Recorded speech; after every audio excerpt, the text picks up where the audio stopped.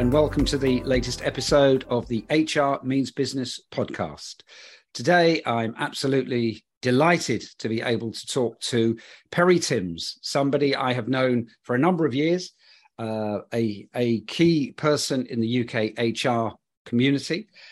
Perry is the founder and chief energy officer of the consultancy PTHR. He is a two-time author, 2 books published on Kogan Page, the same publisher who's published my 2 books. And he is, we might refer to this in conversation, but in 2022, HR Magazine named him as HR's most influential thinker. So I'm really looking forward to the chat today. And Perry, before I get you to talk, I just want to say that the PTHR has just celebrated its 10th anniversary. And I remember 10 years ago, you and I sitting in a bar in Manchester at the end of the CIPD conference, and you were talking about you'd left your last role and you were looking to start a consultancy that was very different, that would support HR in different ways and would kind of embrace different approaches to work. And you've done it. So welcome to the show, Perry, and tell us a little bit about yourself and the 10 years of PTHR. Thank you, Merv. That's great. Yeah, I love those kind of flashbacks. And I mentioned it in our 10-year celebration party recently, where I talked about the Connecting HR gathering that we had in the disused bed factory in South London somewhere, Vauxhall. Yes, I think at the time, Merv, I was in the HR world and I had seen some of the things that probably were coming down the line to test us and challenge us. And inside a corporate organization, you can play with some of those. So you'll know this about the kind of talent development aspirations, and you've written about those really nicely. So I'd done some of that.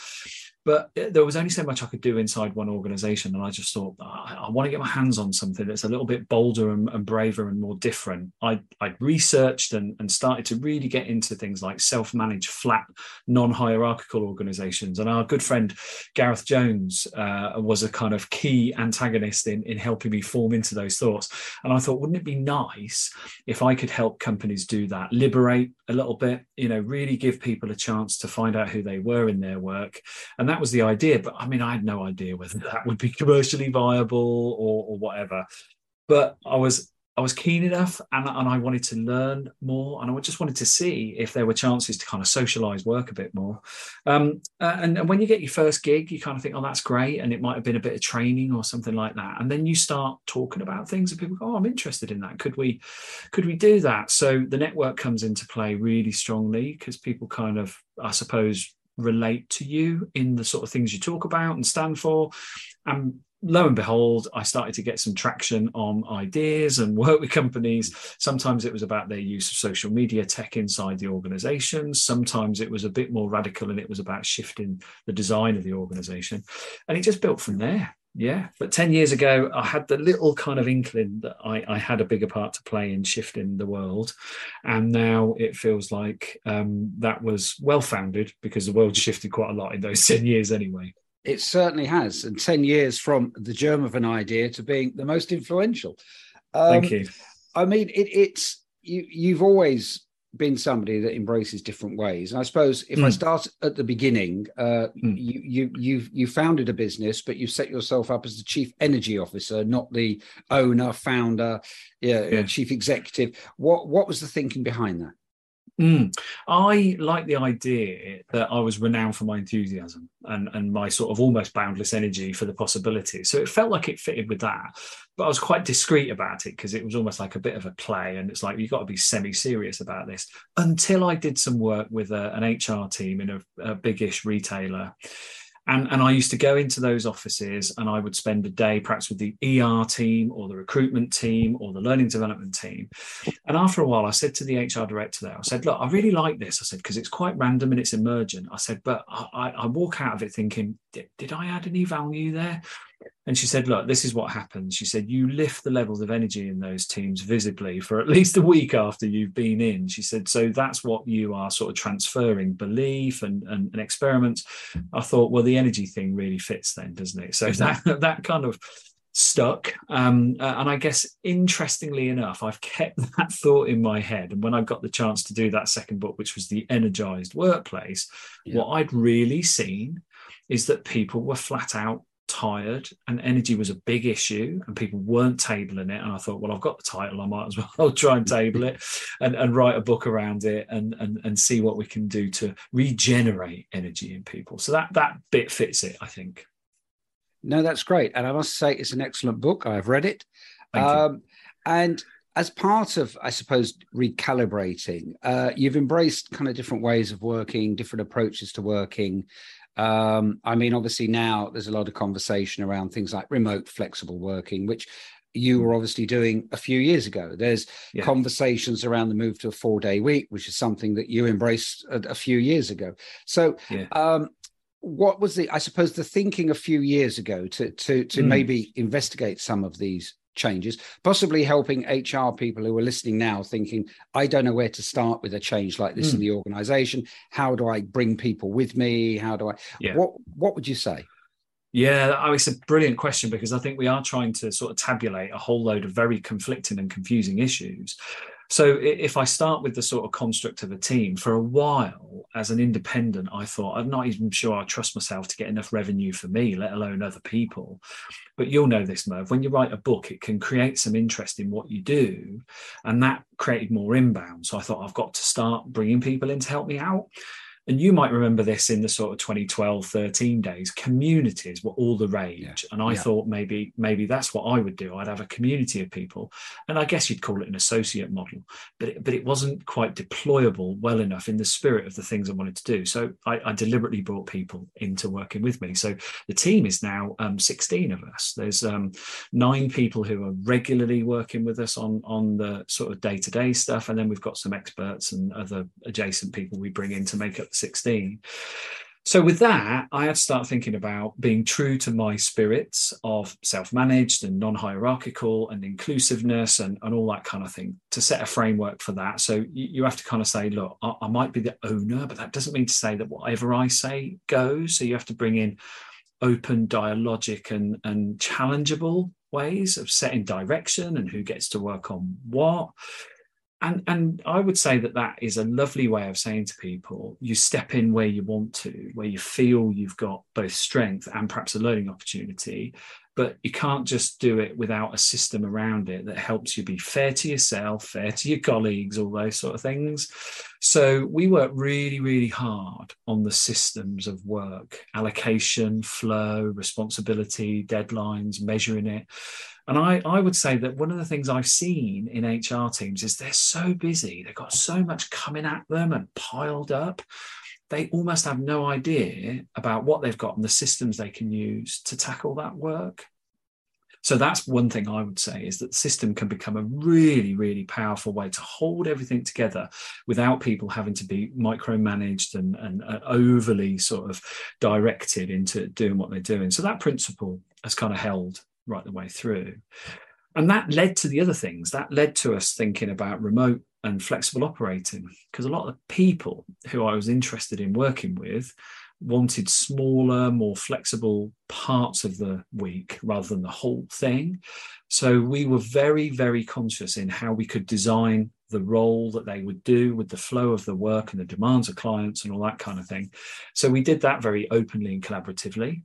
And that helped, because there's, I guess, the IKEA effect. You build it, you love it, that kind of thing.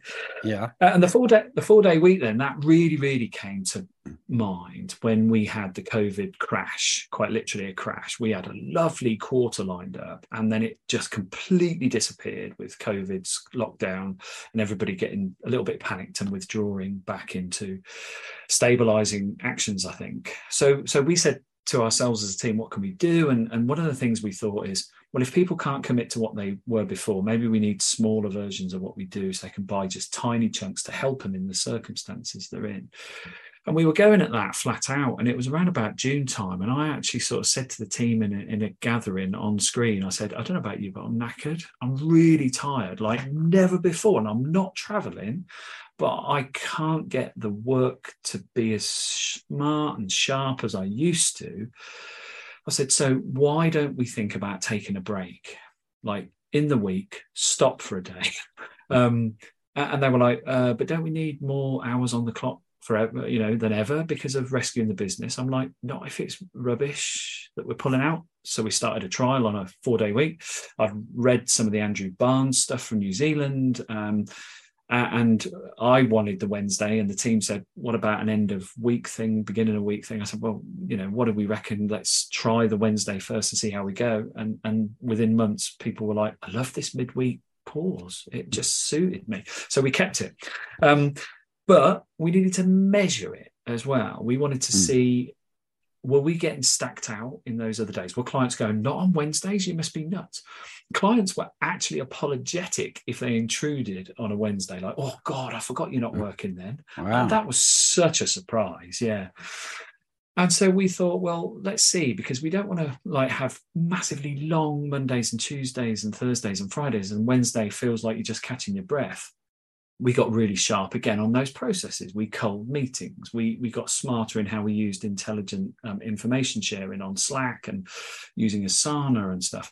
Before we knew it, we had nipped and tucked and pruned and shaped things that when we did a little recircle back on the whole thing in November, we thought, wow, we've actually done more work in less time.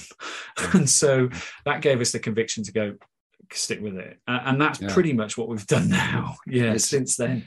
It sounds fab, and it clearly works, because there's a lot of accolades for the business, and you're highly regarded. And I'm just thinking there will be HR people hopefully listening to this conversation who'll say, God, that sounds brilliant, I'd love to do that, but I'm in this big corporate, I've got some latitude and flexibility in what I do in HR, but this is a step too far. How do I begin? You mentioned about measuring it and stuff.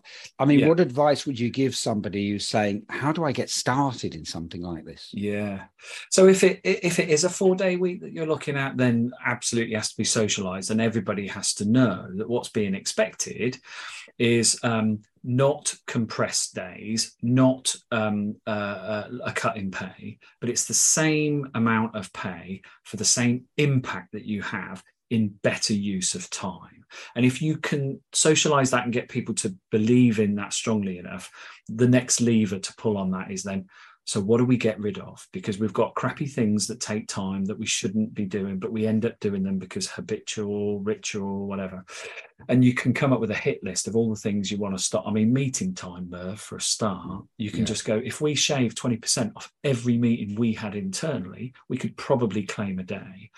But you've got to stick with it. You've got to be responsible in how you do it. And also remember that you're not in a vacuum. You've got people who want you at certain times in the rest of the business, right? So you can map it and go, when are we in demand for like L&D or recruitment campaigns, if there's a regularity to it? And if you find, for example, that on a Tuesday afternoon, bugger all happens, you could go, oi, we could experiment with a shorter Tuesday, because we know people aren't knocking on the door, and we can manage a skeletal service or something like that. So I think you've got to be super sensible about the business that you're in. And it's not just devil may care and stuff it type thing. Do you know what I mean? But I think you've got to start somewhere. So start with socializing it, see if there's an appetite for it. Start with the process cull, because that's really what it is. But then think, okay, if we can do that with ourselves, what does that mean to the people who rely on us? And then it's got to calibrate to that again. And if you can make those things work, experiment, and then see how it goes. Okay. The word influence appears a lot. So if there's an HR manager, leader who's thinking, I'm going to try that. One of the, I suppose, areas they need to influence is not just the workforce, it's the leaders. So what's your view, or I suppose what's your advice for kind of influencing leaders? Because it might be that they need to trial this first themselves to see how it can work. Yeah, you're absolutely right. And of course, they'll be thinking, maybe, well, I don't want that because I like being here 5 days. That's what I signed up to. And I wouldn't think you'd have to force people to do it. But what you could say is, if you had time back, what would you do with it? And they'd say, I'd think more, I'd learn more, I'd do more relationship building. It's like, oof, okay, so your version of it isn't 4 days. It's 4 days where you're processing admin meetings and so on, and a day or half a day here and there where you've got that time back to do those things. I can't see any leader going, well, I don't want that. Do you know what I mean? I think you can be sensible about how you trade it. Because, like, make no bones, on some of the days when I'm not working, I've got my books out. And people go, that's working. It's like, but it doesn't feel like it and I want to do it. Do you know what I mean? Yes. So I do think there is an argument to say it doesn't mean you have to stay at home pacing like a caged animal because you're not at work. Do you know what I mean? I think there's something about that. So I'd sort of try and pull the levers that you think are going to work for them to deliver the same kind of outcome. Yeah. Better use of the 4 days that you are, with the other day more innovation time, more networking time, whatever you want to do it. That's another way of compromising it. Okay. In terms of bringing people with you on the journey, then that's, I suppose, the leaders. You were fairly early adopters of a more kind of remote, flexible, hybrid, asynchronous way of working. Which I understand the asynchronous bit because, as you know, I co-author reports and books with Matt Alder, and he lives in Edinburgh. I live in London. Our families are different ages, so we don't actually write at the same time altogether. No. How did you find it initially, and what I suppose were not the pitfalls, but I mean, if you're looking to, I suppose, instill much more of this kind of flexible approach, what are the 2 or 3 things you would advise people to look for and really go for first? Yeah, I mean, I'm hoping the first one will make your heart sing a bit, Merv, because it talks to the digital side that you covered in digital talent, which is that you've got to get good with your tools. You have to really, really understand what tools are there to do, right? So we've very, very deliberately said we don't email each other internally. We can forward an email from a client if that's the easiest way to do it. However, if we want to chat, make a decision, whatever, we will either think, can that go on a Slack thread? And we've been very specific about what our Slack threads are. They map to different areas of our business. It's really logical and easy to understand, even if you're brand new to us. So we use that. We were very deliberate about, screen time, like Zoom time and so on, because we were aware that it can be draining just to stare at screens and so on. So we were very deliberate about how do we optimize that? We only needed to come together where it was co-creation, co-decision making, right? So we kept that in mind. So we use Zoom sensibly, and we use things like Mural, the post-it note type board that you can ideate on, and people could pick that up whenever it suited them. We'd start it. We wouldn't have to have a meeting about it. We could start a board. People could put comments on it whenever they wanted to. Then we came together for a short period of time just to review what we had and what the decision we needed to take with that was. And then crucially for the tasks, I mean, this is something that we really try and help clients with. Every task that we are up to, not like just replying to an email saying, here's my bio, but everything that needs some degree of effort, we put it on our Asana project management application. So again, structured very rigidly and sensibly. Anytime we want, we can look at what anybody's up to. We're not looking at it to find out when people are behind and shame them. But if they are, we can ping them a message and say, I see that hasn't moved for a couple of days. Do you need any help or whatever? But we measure it as well. So we know what we're committing to. And if we've got more than we can do, we know that we can say, I've looked at my work and I'm up against it. Can we create something where others can help out, or we can shift priorities? So we've socialized the whole sense of work, but using tech cleverly. Now that, if you're remote, is vital, because you can't have the side of desk conversation or the little let's pop into a room for 10 minutes and work this out. You can't do it. So those tech platforms have been absolutely vital. And we think now we are probably less distracted from our work because we're remote, but we've built strong social time to learn together, to chat when we need to, share things that are going on in our life, like, the kids are ill or whatever. So it feels like you're in the office, but it's less distracting, less intrusive. Now, I'd say that is not a second-rate version of being in person. It's a more intelligent and formalized way of being informal.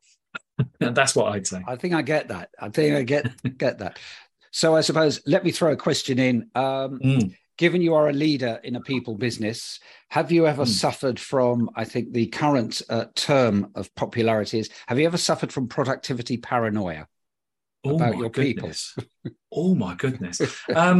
I really love the phrase because I had all sorts of images pop into my head about panic and self-doubt and stuff.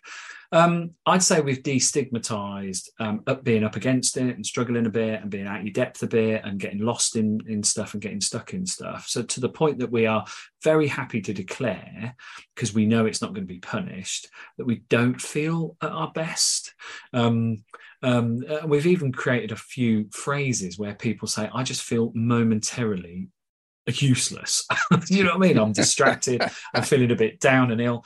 And so we've actually codified it a little bit, and we don't laugh at it in a flippant way, but we kind of go, oh, I know what you mean by that. Yeah. So I think, it's a really interesting phrase I've not really come across before, but I think we can get paranoid about whether we're productive or not and chase our tail and make more work to test whether we are or not. It's like you can feel this and sense this thing. The term came from Microsoft, and it was about leaders being paranoid that their people who are remote are not being productive enough, whereas the research showed that the people who are remote feeling they're being much more productive than they are in an office location. I love that sort of polarity then. Yeah. I'd say we have solved that by being very clear about productivity, meaning impact and relevance. And like I say, the social and the destigmatized version of it. We do stuff like use a product called Clockify, where it tells us where our hours are being spent. And we do use very sensible kind of mechanisms for putting value to the work we're doing. And at the minute, I'll give you an example, actually. We are spending much more time on ourselves, as in working up things we want to do and some research and so on, than we are even doing chargeable client work. So we're like, oh, hang on a minute, there's a bit of an imbalance there, because surely it should be the other way around, because that brings in the revenue and the other stuff is potential revenue. But we're comfortable with it because we're seeing the shift, as in it's getting more towards client work and so on. So I think you have to be really on it, and I think you have to be honest about it. And I think what we've got is that people feel compelled to share how they are, not in a kind of overly like posturing way, but just in a sort of, it feels like this to me, is that what's going on here? We've had a quiet week this week because of a half term, but we had a massively busy one the other week, and everybody went, God, it's like they almost described it as sort of a bit frenetic and a bit whatever. And it's like, I guess we're getting quite good at naming the mood, which helps you indicate the productivity sort of challenges. So I think we just talk it into existence rather than just guess whether we are or not. Yeah. Okay. Now, as you have been named in the UK as HR's most influential thinker, you obviously need to have, or should be having, influential thoughts. I say that with tongue in cheek. Nice. But no, I'd really love to get your take. I suppose over the upcoming year or two, where at the time that we are talking in the UK, we're facing cost of living crisis. I know other parts of the world are as well. There's turmoil, there's uncertainty around. In terms of the world of work, what would you, I suppose, are there two or three things that you think over the next year or two will kind of materialize, will kind of maybe things will change in a certain way, or how do you see it? That's the $64 million question, and you're absolutely right to ask it. And without any pressure of being in that position, I am thinking there is a sort of an obligation to justify it somehow, right? But I guess you and I both have had lots of conversations about things at the macro level and the future perspectives for quite some time, right? Yeah. So absolutely, I see that some of the things we've been talking about, productivity and efficiency, are absolutely where we need to focus, because everybody's got too much to do and it's much more complex than it was. So in order to do that, we have to be a lot more acutely aware of how we can recalibrate and re-engineer processes and rituals and so on. So that consciousness, I think, is always going to be there. And I think what I see is people spending a lot of time in areas where they're just over capacity. So they haven't got any space at all to do improvements or strategic thinking or so on. And that's just causing a vicious cycle of never getting out of it. So a bit of a prediction, I guess I'd say, is that we've got to name capacity as an issue and tackle it, not just say we're so busy or whatever. We've got to go, capacity is our challenge. We've got to create some capacity and socialize it and aggregate it. And I think that then gives you the headspace to then go, right, now, what do we do to stop us falling back into this trap of cycles of busy, busy, busy, or we're on top of it for a bit, oh, busy, busy, busy. That's not good for anybody. So I have been thinking about a couple of things. One is the value that we're creating. I think we need to be absolutely brutal about whether the things we're doing in HR are creating value or whether they're tendering a whim or a machine or whatever. So get critical about value creation, value mapping, streams, whatever it is, because I think there are things we do that we think create value, but we never test it. And if we test it and it doesn't, we ought to stop doing it or do it differently. So there's that. Mm-hmm. And then that's led me to, and in fact, it's very pertinent, Merv, because this year I've come up with a new model for HR. I think we've got to depart from where we are now. And most of where we are now is still in 3 pillars of business partners, centre of excellence, shared service, ORIT type model, right? I'm seeing 4 interlocking circles. And I'm seeing a big shift in how we arrange people within those. So this is big reveal. I think we need people who look at HR services as products, and we have product managers. Mm-hmm. I think that's what we've got to get, because they'll look at the value, they'll look at the efficiency and optimization. They've got to build a product that's worth paying for if you had to. Mm-hmm. I then think we've got to have systems designers who say, well, those products don't sit in a vacuum. So what's the systems we need that people access them and use them? And the whole machinery of this organization works too. So OD and everything associated with it. But then I think the 2 things I'm really, really thinking we need, and we've been talking about them for too long, but we need to stop the roundabout and do it now. Performance and data analysts, absolutely recruit them, create a unit of them, and absolutely go mad on that, because I think there are business areas that aren't as efficient as they should be, but they think they are, and we should show them where they're not, and we should then show the value we add by making them more efficient. And then the other thing is psychologists and science and evidence. We need people who are trained in the art of understand organizational, social, psychological practices, and that they can use evidence to go to the board to say, you're creating disengagement, that's costing us this much money, you need to change what you do here, otherwise we're lost. So that's part of the kind of new model that I'm thinking. We absolutely need to not just talk about these roles, bring them in, start them, hire people into them or skill people up to them. And that, I think, will help us get over the line, because I think we need to be much more of that and less of the kind of models we've had for about 25 years. That's my whoa. Wow. A new model for HR. I suppose if I wrap up, the first thing I think of listening to you outline that is the fact that we need to reskill. Yeah. Because thinking of the way our many HR teams are structured, it probably, it isn't around those core capabilities and knowledge areas. And so that would either bring in expertise, or it is that we need to effectively reskill ourselves to understand, to be able to embrace more of an approach like that. Are you seeing, or as a final question, are you seeing organizations going about this in terms of kind of, do you see HR teams who are really into kind of reskilling themselves and furthering their knowledge and understanding? So a bit like the William Gibson quote about the future's here, it's just dispersed, right? I am seeing it in part. So in a bank, their learning team look at their stuff as products and they're getting great traction on it. In another area, I'm seeing an obsession with systems design and they're getting traction on it. In another area, I'm seeing strong psychology and evidence-based input, but it's not together yet. So you're absolutely right. There are people reskilling in certain areas. And I think what we need is probably some kind of galvanizing, coalescing thing that urges people to start to do that where it matters most in their organization. Now, if I'm predicting how long it takes somebody, if you're a big global organization, I think this is probably nearly a 2-year program from end to end. But if you're a little bit tidier and more compact, you could probably do it in under 6 months. Recruit or skill up in psychology and data analytics and performance analytics, get the product mentality in, get the systems designers in, buff. So I am making it sound easier than it absolutely is, because we've got a lot of work to do as well. But I think if we don't, we're never going to get out of this trap. Wow. Lots to think on there.